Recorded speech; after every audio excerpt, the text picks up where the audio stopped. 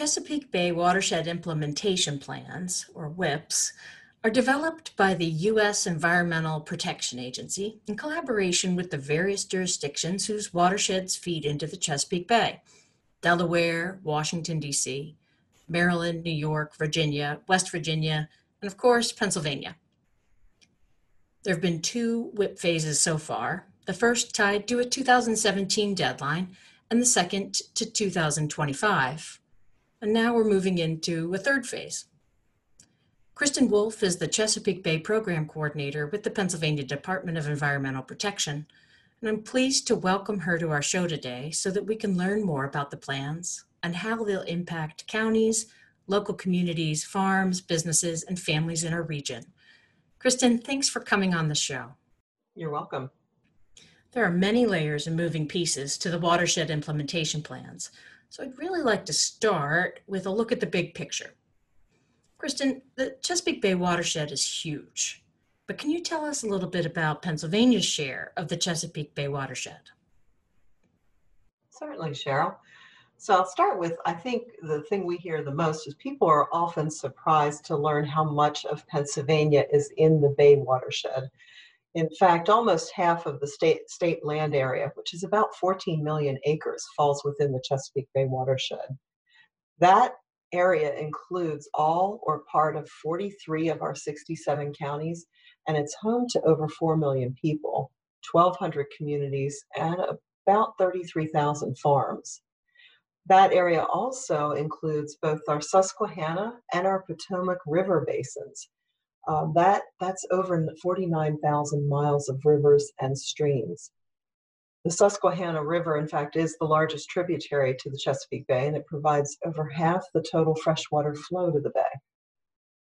Over 12,000 miles of streams and rivers in Pennsylvania's share of watershed are impaired by non-point source or runoff pollution from both agriculture and urban or developed sources, and that falls in the forms of nutrients like nitrogen and phosphorus, as well as sediment. So it's crucial, Cheryl, that we work to restore the health of our local waters so that Pennsylvanians can continue to enjoy their benefits today and in the future. So really this effort is not just for the Chesapeake Bay, but more so for Pennsylvania's local waters. A healthy watershed supports Pennsylvanians' daily lives in many ways that they may not often think about. That includes providing clean drinking water supply, serving our enormous agriculture and recreation economies, allowing outstanding recreation experiences, helping to reduce flooding, and providing vital wildlife habitat. As I mentioned in the introduction, Pennsylvania's moved into the third phase of the watershed implementation plan. But I have to admit, I'm not sure that I completely understand what that means. Mm-hmm. Can you tell us about Pennsylvania's Phase 3 WIP? Certainly, and you're not alone. This is a huge effort, and the outreach and engagement that we need with this at every level is vital. So I appreciate the opportunity to talk about that today. So the Phase 3 Watershed Implementation Plan, or we call it the Phase 3 WIP, it's an initiative that is, I'll say, energetically focused on improving the Chesapeake Bay watershed by improving Pennsylvania's water that benefits Pennsylvanians. The support is necessary to not only achieve the Bay's nutrient pollution goals, but to also really improve our own local waters, most importantly. Our guiding principle with this effort is clean water is great for PA, but good for the Bay. And I think that's a really important thing to note. So I'll back up a little bit and explain how we came to the Phase 3 WIP. I'll start with a total maximum daily load, also known as a TMDL.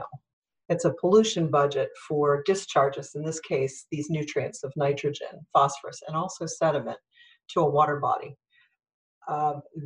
It's a budget that's set up to make it possible for that water body to reach water quality standards and ultimately to be restored to health.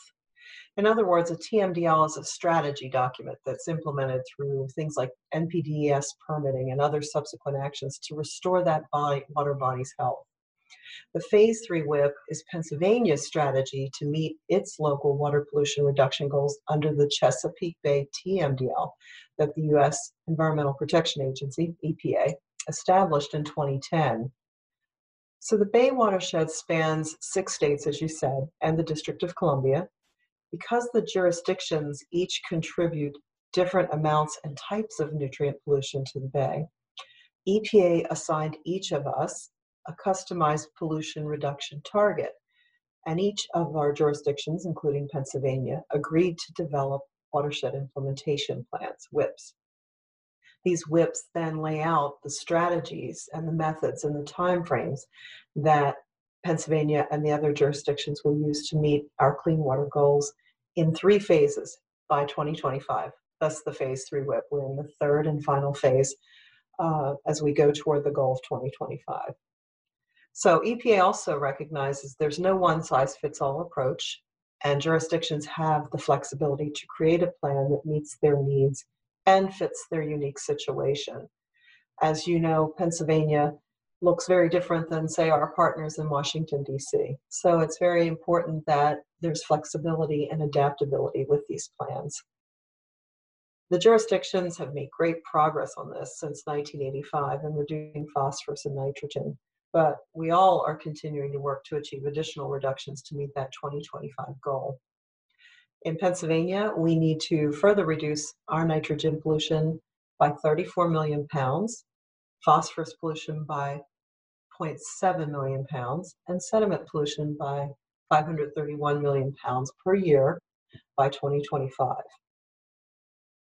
Like our other jurisdiction partners, we will continue to work in Pennsylvania to use the WIP, and we will also continue to adapt that management approach to meet our goals in 2025, meaning that the WIP is our starting place with this phase 3 WIP, and we'll continue to move forward with that and adapt it as we go.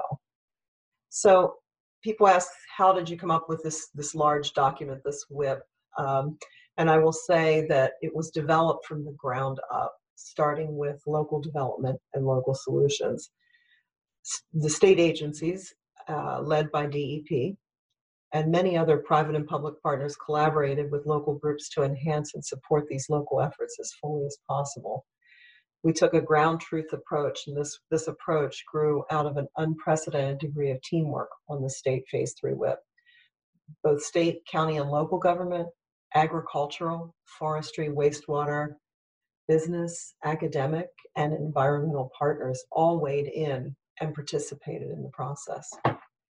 What that's done is it's ensured a phase 3 WIP that's implementable for Pennsylvania. And this is the key to success: realistic and implementable. Our WIP takes a rigorous, adaptive management approach. Our eyes are on progress and outcomes, making regular assessments and strategic adjustments to the programs and priorities to ensure we achieve the best management practices that our WIP calls for to improve water quality.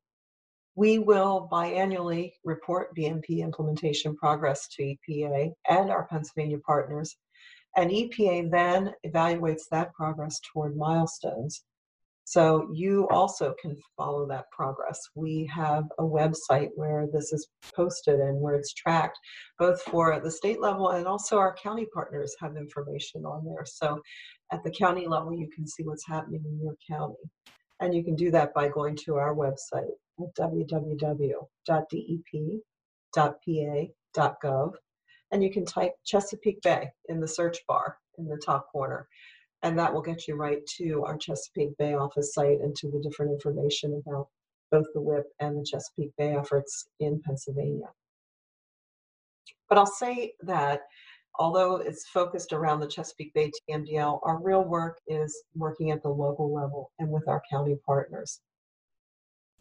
So each county has a specific role. Can you provide more detail about the countywide action plans and how they work? And I guess really, what does it even mean for each county? That's a great question, Cheryl. So as part of the development of the phase 3 WIP, Pennsylvania created a local area goals work group to investigate options and make recommendations on the best strategy for Pennsylvania to meet those nutrient and sediment reduction goals I just mentioned in our watershed. So the numbers, of course, feel very large when you look at them statewide because we have such a large portion of this in this area in Pennsylvania. But what this local area goals work group did was consider several geographic options for assigning those local goals to make this more attainable and more realistic. So they looked at 505 different land river segments throughout the watershed, which was just enormously overwhelming. With 500, how do you reach out to all these different areas? They looked at the 6 subbasins, and that seemed a little large too. So with input from the Pennsylvania Phase 3 WIP Steering Committee, the work group settled on county-based goals as the most feasible in terms of that size and scale, numbers and existing data levels, and the ability to organize resources to make those numbers more manageable and approachable and realistic. So counties play a key role in this, and local efforts are vital to those 2025 goals for healthy water. With support from the state, 4 counties went first in developing countywide action plans, also known as CAPs. These counties that were Lancaster, York, Adams, and Franklin completed their CAPs and are now in the implementation phase. 4 more counties recently began their planning processes. Lebanon, Bedford, Cumberland, and Center are currently in the planning phase.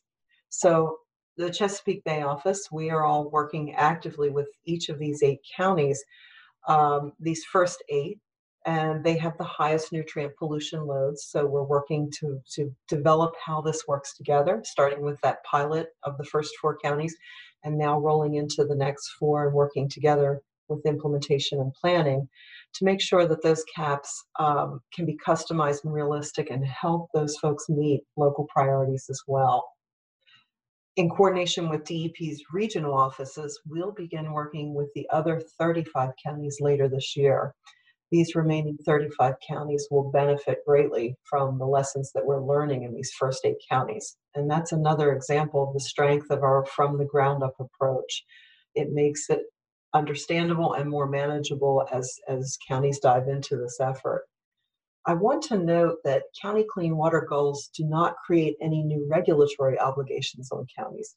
Rather, they're a way for local partners to engage on shared issues and focus collective resources on efforts that help both their communities and the state meet water quality goals.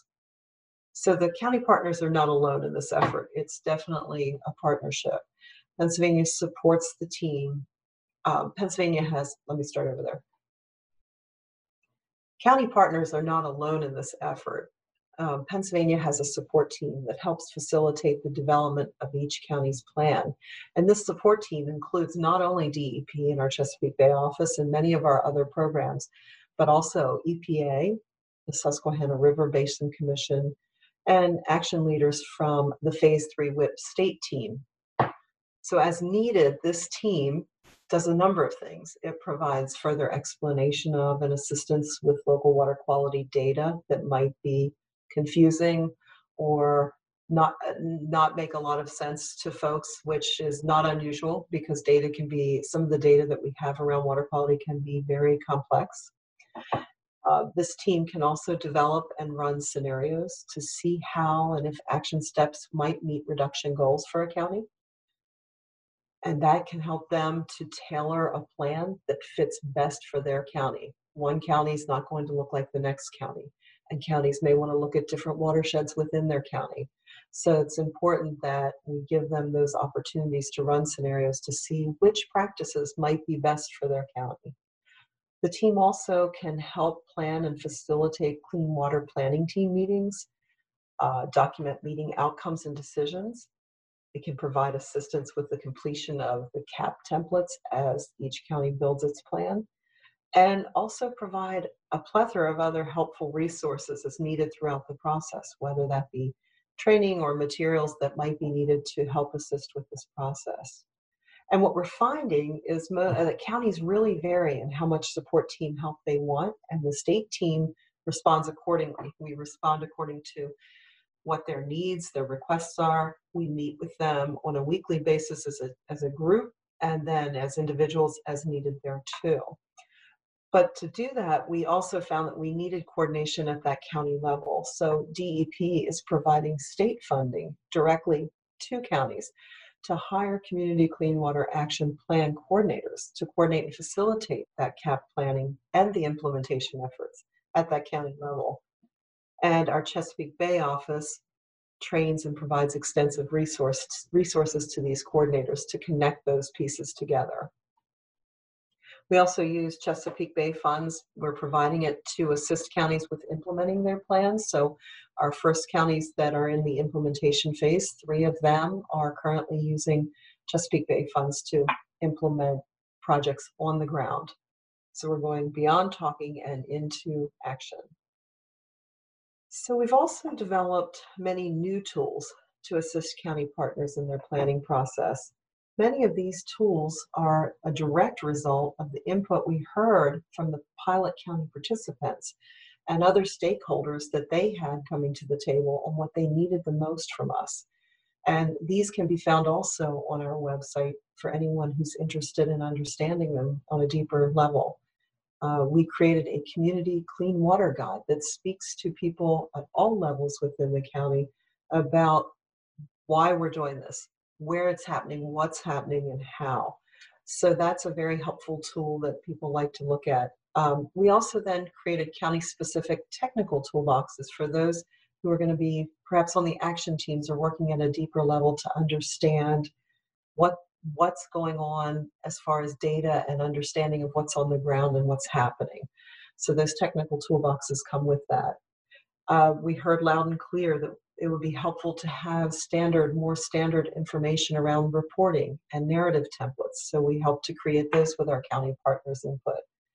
And also outreach and education webinars and materials were really a need. And so that again is something that we've been working on with them.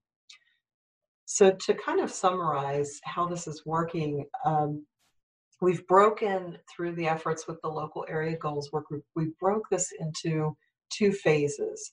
So the phase 1 effort, the one I was talking about earlier with our 4 county pilots, and then our subsequent 4 counties, the tier 2 counties, that began back in 2018. So this has been going on for several years. This has been a real work effort starting actually in 2017 with talking to folks, going out and having public meetings and discussing it. So in 2018, phase 1 kicked off, and we focused on those 8 tier 1 and tier 2 highest nutrient loading counties. They account for 54%. They account for 54% of Pennsylvania's nitrogen pollution load. So during this first phase, we've been not only assisting the 4 pilot counties in transitioning from CAP planning to implementation, but beginning also that process with the 4 tier 2 counties who are currently in the development phase of their own CAPs. So they'll continue to work there. We're getting ready to roll out phase 2 this summer, and that's going to focus not only on the tier 1 and 2 counties, the first ones, the first 8, but roll into the 35 tier 3 and 4 counties that account for 46% of Pennsylvania's remaining nitrogen pollution load. And that work will be done through our regional DEP staff support teams. They'll help to assist the counties with developing and implementing their individual CAPs. And that could extend across counties potentially. That remains to be seen. Are there any major challenges that counties or even Pennsylvania as a whole will face in accomplishing these goals by 2025? There are some major challenges, to be sure. Across the board, I'd say, Cheryl, funding and resource issues like personnel, technical expertise, and equipment, they're major ongoing challenges. These needs are continually identified as we implement these plans, which is what's so important about these plans, is that they continue to evolve and we continue to adapt and we continue to search for solutions as we find out what the needs are and what the challenges are. And those challenges lie at both the state and county levels. So we've been really focused on where do we find funding? How do we help with resources? And we talk to our county partners often about where they're finding that. And the really important thing about this is that it helps us all to look outside of where we're used to just looking and looking at where else we can leverage partnerships and build relationships. what I'm finding is, and what we're all seeing is partners at the, not only at the state and local levels, but at the federal level, are all working together now to raise awareness about the cost and resource demands that it will take to accomplish our goals by 2025. The numbers are large, I understand. And I think by breaking it down into these pieces like we have, we've been able to understand the scale of this better, but we also know what it's going to take to get there is going to be a lift. At the same time, we also understand that there are different needs that need to be met, and that's helping us to really address those specifically. Um, some examples of that that have been happening, things are happening fast and in a good way. There are multiple existing already, but also new state and federal programs working to provide funding, for instance. We have the Department of Agriculture and the State Conservation Commission working on conservation excellence grants. We have the Ag Plan Reimbursement Program, the CAP implementation grants that I mentioned earlier for counties putting their plans in action. We also have Growing Greener, um, NIFWIF, and NRCS grants out there. But we also know that significantly more funding is needed, and that continues to be identified and also put out there and shared among partners to note what the needs are. I think that's unique to this plan, and that we've actually tried to really quantify what's needed both with funding and resources.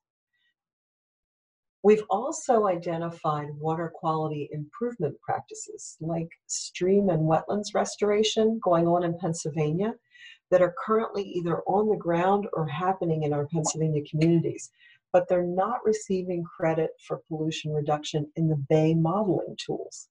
So we're working with our Chesapeake Bay Program partnership to raise awareness of these Pennsylvania unique or Pennsylvania specific practices to be ensure that we get the full credit and our partners get the full credit for the proactive work that's being done or is going on or that we want to do. So there's a lot of good things going on out there that we want to make sure Pennsylvania is getting credit for.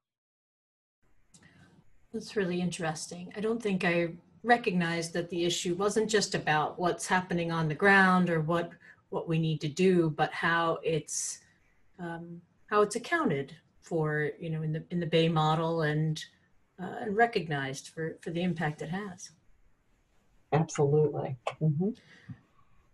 Over the next 2 to 3 months, I'm going to invite different guests currently working on various aspects of the WIP to share more information about their role and how different communities are impacted. Planners, municipal officials, farmers, other business owners all have an important role, and I think it's important that we share their thoughts. One question I know I'm going to ask them is, how did they get into this type of work? Kristen, we went straight into the details today, so I'd like to backtrack and ask, how did you find yourself in this role? Oh, okay. That's a great question. Thanks.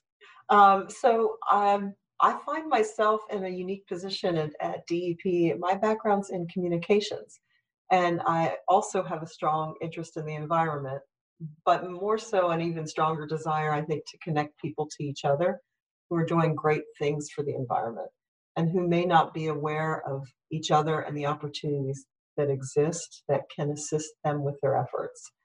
So I found myself at DEP first in the early 2000s in the communications office there, where I learned so much about water programs. I was assigned to the water programs at that time and loved the work I was doing there and really enjoyed the people that I worked with. And I enjoy learning so much from our technical program folks, and the information that they provide is so powerful and so important to get out there and communicate.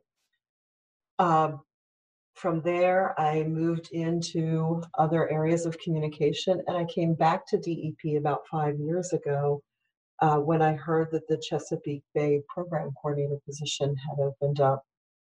It was a role that always was something I was very passionate about, and I was excited to be able to join the team again and come back in that role. What I find in my career, but also especially in the work I'm doing now, is at the core of everything, I really do find and believe that clear communication and coordination of efforts keep things moving forward, and that raising people up and supporting them along the way are essential to progress in anything we do. So, building teams, supporting people in their efforts, connecting those dots, so to speak, are all passions of mine because I really enjoy and really thrive on helping people find answers they're seeking and gaining satisfaction from the work they're doing, but also from not feeling overwhelmed by something. So, big projects like this are interesting and exciting when you can break those down into manageable, attainable pieces for folks. Mm. So, that's what brought me here. And I think what has just really kept me excited about the work that I do. It's never a dull moment. No, I don't imagine that it is. Yeah. Now, thinking back, can you pinpoint a moment or one particular thing that sparked your interest in working in a conservation-related field?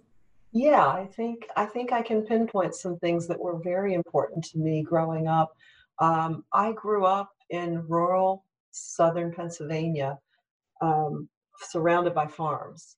Actually, my dad bought land, a piece of land from the farmer that on the hill we grew up on, and so farming was always very much a part of my life. And my father was in agriculture, and we spent a lot of time understanding what that was about and understanding it better growing up and seeing the challenges that come with it, but also the good work that farmers do and the good that they do for the land.